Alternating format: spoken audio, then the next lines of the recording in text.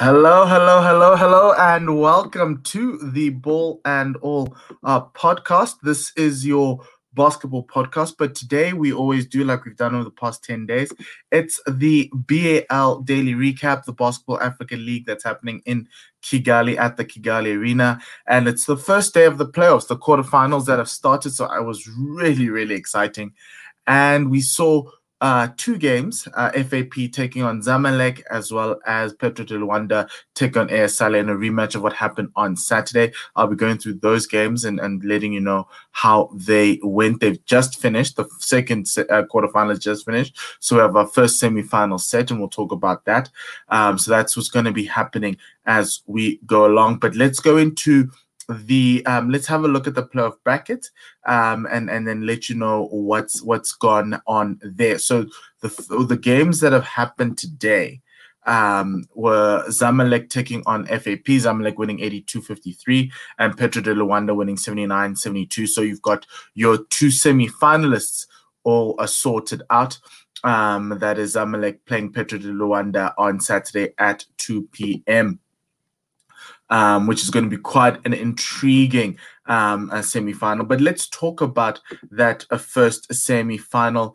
Zamalek being the favorites coming through. This game was actually very defensive. At halftime, the teams had scored 30-28. Zamalek were leading at halftime. Lots of rebounding presence, lots of presence in the paint. There were lots of bodies in the paint in that first half. FAP punching above their weight, really in that first quarter, really giving as much as they got, and to a certain extent in the second half they didn't have much left in the tank. The second half they really tried to go zone defensively against Zamalek, but there were so many holes. Guys were driving in. Zamalek managing to score 52 points in the second half, which is something that FAP just couldn't match as they went along, and that was just really disappointing because I really loved FAP. Abdullah Amadou Haruna, who is the number 10 of FAP, is a really, really great player. He's a baller. He's a scorer. He scored 16 points tonight, 21 points tonight. He just needed help. There was nobody there for him. Really great player. And to a certain extent, that's where it ended up. You needed, Haruna needed Marcus Thomas to come through, Marcus Thomas Jr. to come through. He just couldn't.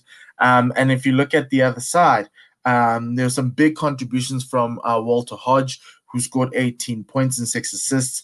You had Yasser Meba, Yasser, the 19-year-old, the number 2. He scored 14 points at 71% field goal percentage. He was just driving in. He just was so nimble inside the paint that he could just find the seam in the 2-3 zone and draw that center man out, which is quite important when you're driving through, to draw that man out, and either you give yourselves an option either to dish or to go through. He just went all the way to the bucket.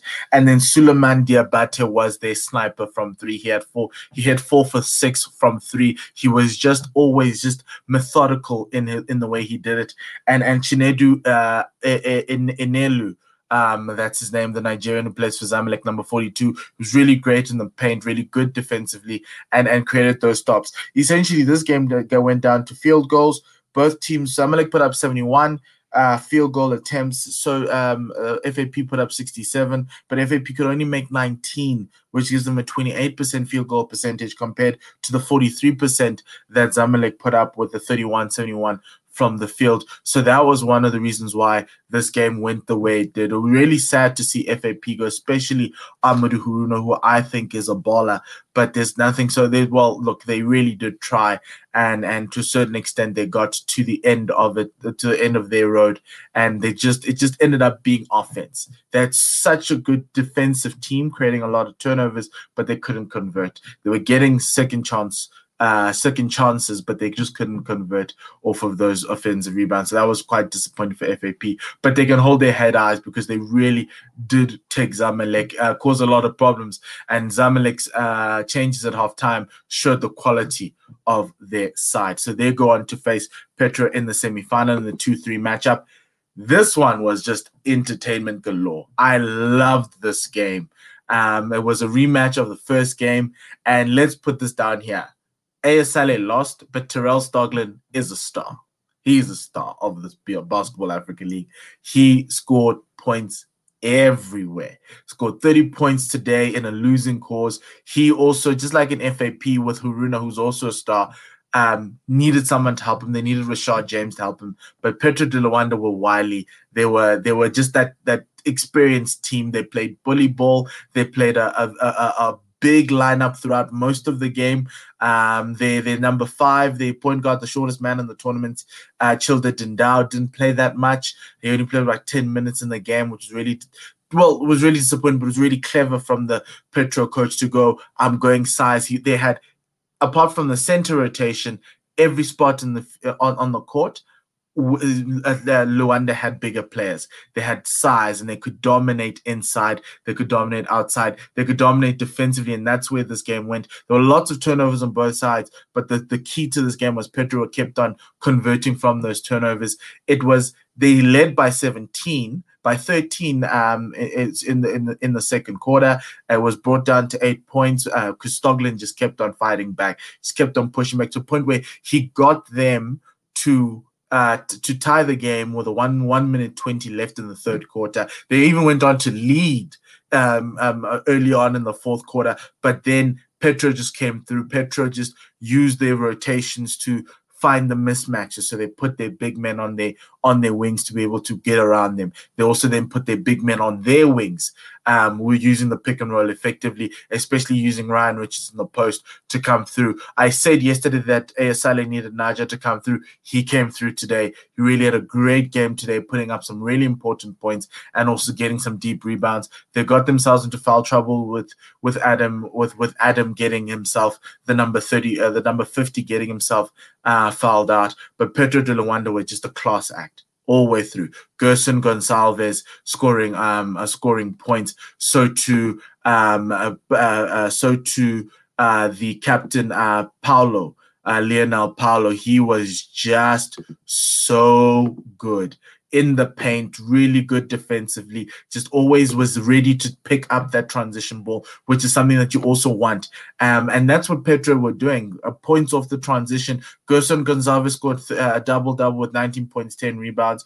João Pedro had 10 points with 8 rebounds. Carlos Moraes got some threes to fall finally. He was having a very tough shooting tournament, and today they finally went. They finally fell, which is what you want to see as a shooter. Lionel Paulo scored 18 points and scored 17 points, 8 from 10 from the field. He was very effective for this team. Richards was dominant in the paint. He only scored 4 points, but he was really problematic for AS Salé. And normally the guys from the last game, Olympia Cipriano, who scored 20 points in the last game, only scored 4 now. And it really went down to Rashad James not being able to get them, because Rashad James averaged 20.6 points per game coming into this one. And what they did with him is whenever he got the ball, Petro would double. They would always double. They would always trap him. And it resulted in turnovers. And those turnovers went on to get them buckets. It was really a very clinical performance in the fourth quarter from Luanda. They just look so good. Yes, we'll see Monastir tomorrow, and we'll figure out how they look.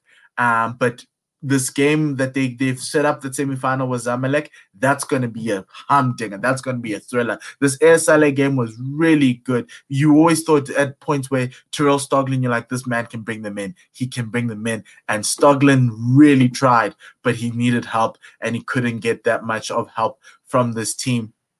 You know, as I spoke about Naja got 14 points at 6 to 7 at six shots made off 7. Terrell Stoglin had 10 from 11 from the free throw. He was going in, trying to get those fouls, trying to get this team going, but at the end he needed help to try and put those ones away, those shots away. They weren't falling for them towards the end. They were making a lot of mistakes in terms of turnovers with Saleh, and it ended up that way. So that's how it happened.